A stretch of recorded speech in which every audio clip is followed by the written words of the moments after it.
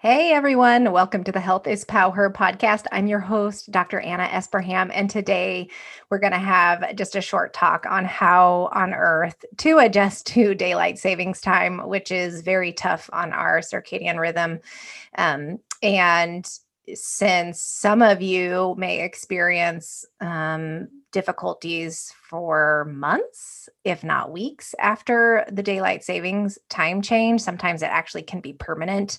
And there's been studies that show a permanent sleep phase delay after daylight savings time.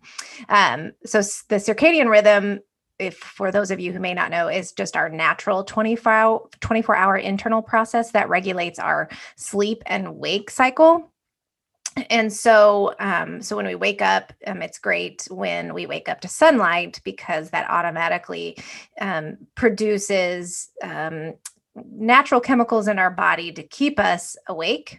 And then at night, it should be a little bit darker so that we can fall asleep and produce melatonin so that we can fall asleep. And that's what happens when darkness is occurring before bedtime. But what unfortunately happens is that shifting an hour ahead in the morning leaves us without the daylight in the mornings, important for our sleep-wake cycle and the circadian rhythm.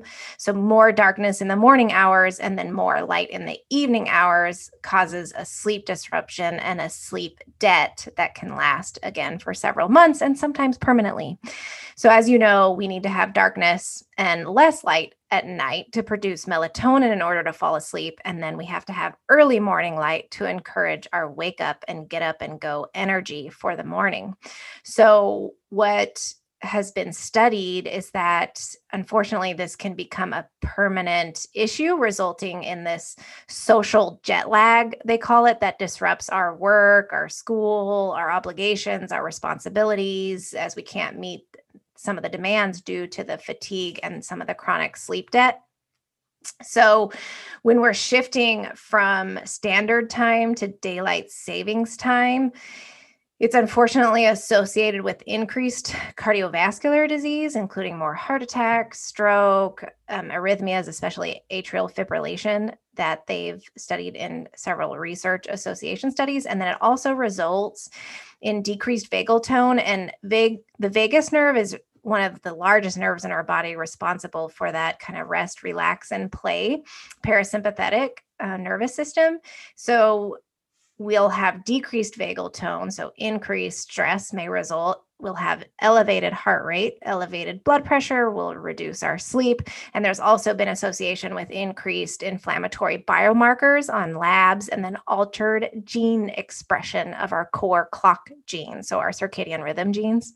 So it actually alters our genes when we switch to daylight savings. And so no wonder why the American Academy of Sleep Medicine recently came out with a position statement in 2020 to recommend against shifting the clock every year and just to favor a fixed national year-round standard time, just to kind of leave it so that we're not constantly shifting. But, with that being said, it is nice in the summertime when we have more daylight hours for playtime with our family. So it's just that we're kind of recommending not to shift it every single year, just to keep it the same so that we don't have to keep adjusting. And what's interesting is that I think back in 1974, the U.S. Department of Transportation, which was responsible for enforcing the daylight savings time, well, the whole reason why the United States and some of the world started doing daylight savings time was for energy conservation, and also reduce violent crime and traffic safety. But unfortunately, it has led to some areas having more crime and traffic accidents. Also, some missed work and productivity. And then also there was no benefit in energy conservation at all. So it's ultimately going to be up to citizens to get enough signatures on a petition to effect change. And unfortunately, for some of the states many of the people who tried to get petitions, there wasn't enough signatures in order to act in order to get that on the ballot. So what we do in the meantime, especially now that some of us are definitely feeling the sleep loss, the fatigue, the exhaustion, some of that loss of energy. Oh, it can also alter mood. Some depression gets worse around daylight savings time. Decreased concentration, lack of attention has also been associated with it too. And so while we are a little bit late on this, since it's going to air March 29th, so it's been about 2 weeks after the daylight savings time. Usually what should happen is we need to be adjusting about a week prior to the daylight savings time by going to bed earlier and just waking up earlier. So kind of inching towards that time so it's not so abrupt before it happens.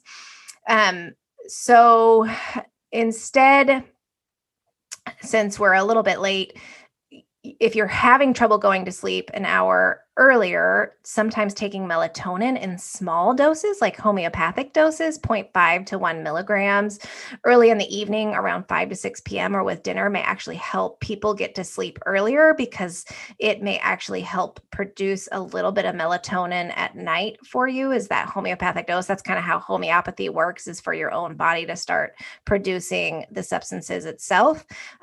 And if sometimes that doesn't work, what sleep doctors may recommend is higher doses have been shown to work. It just comes with some initial side effects of the melatonin, sometimes that morning drowsiness or nighttime awakenings because you feel like you have to go to the bathroom.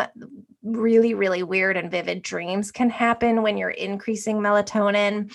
Some people start at 3 milligrams and work their way up by increasing it 3 milligrams every week up until they can get to 10 to 20 milligrams without having side effects. But sometimes you just have to go slow if anyone's having side effects. But starting off with that really small homeopathic dose, 0.5 to 1 milligram, is what most sleep doctors are recommending early in the evening to help you get to sleep earlier when there is a phase change. Just a brief intermission to let you know our Health is Power Wellness Coaching Members Club has successfully launched with an amazing group of women, and wanted to let you know that you can be a part of this too. This is a members club for women who want to heal or recover from any chronic symptoms, pain, illness, or who just want to have more energy, perform better at school or at work by learning and implementing evidence-based wellness, self-care, nutrition, fitness, integrative therapies for mental health, physical health, emotional, and spiritual health, as we'll have a monthly topic masterclass and workbook or health challenge with a community of women who are supporting each other, each and also with an accountability partner. And this is the time to be well, stay well, because our health is number one. Without it, we really can't do anything. So please head over to www.healthispower.com and check us out. We'd love to have you.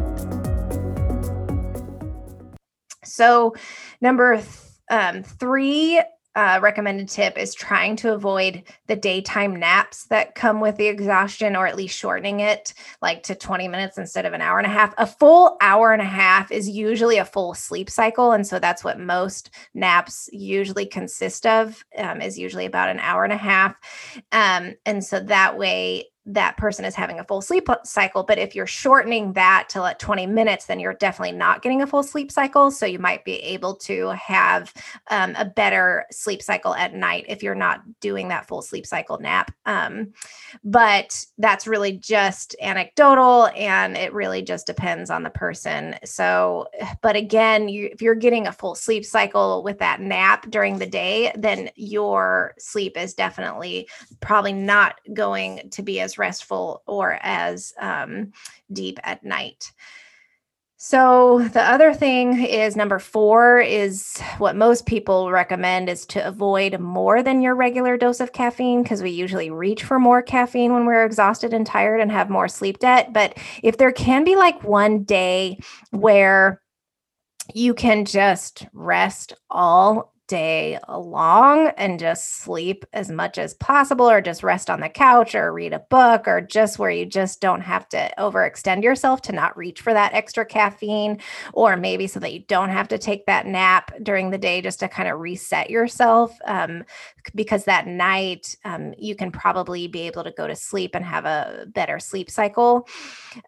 Just trying to really surrender to that extra dose of caffeine, because caffeine's half-life is 8 hours. So it will set yourself up for a much worse sleep cycle at night.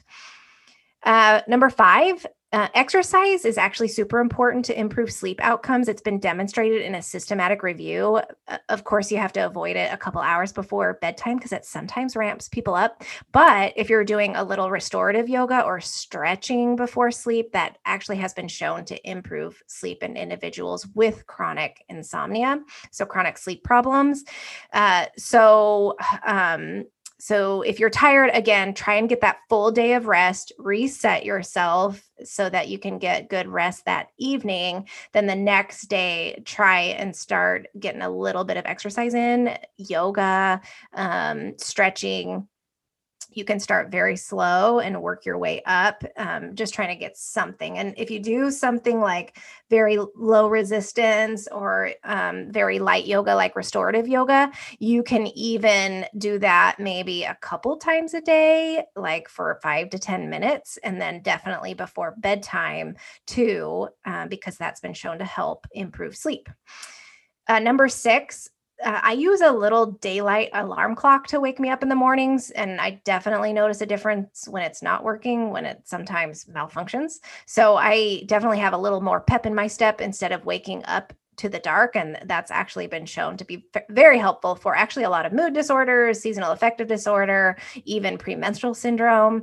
And when you have that daylight alarm clock to wake you up, because it's super dark in the morning. So now you're not waking up to light, which we really, really should be waking up to light for our sleep-wake cycle and our circadian rhythm, which can affect many other hormones and neurochemicals in our body.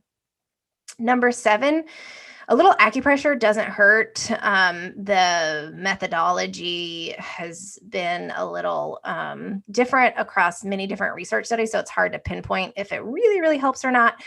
But it doesn't hurt, especially if you look at Kidney 1, Heart 7, Yin Tong, GV20, Master the Heart 6.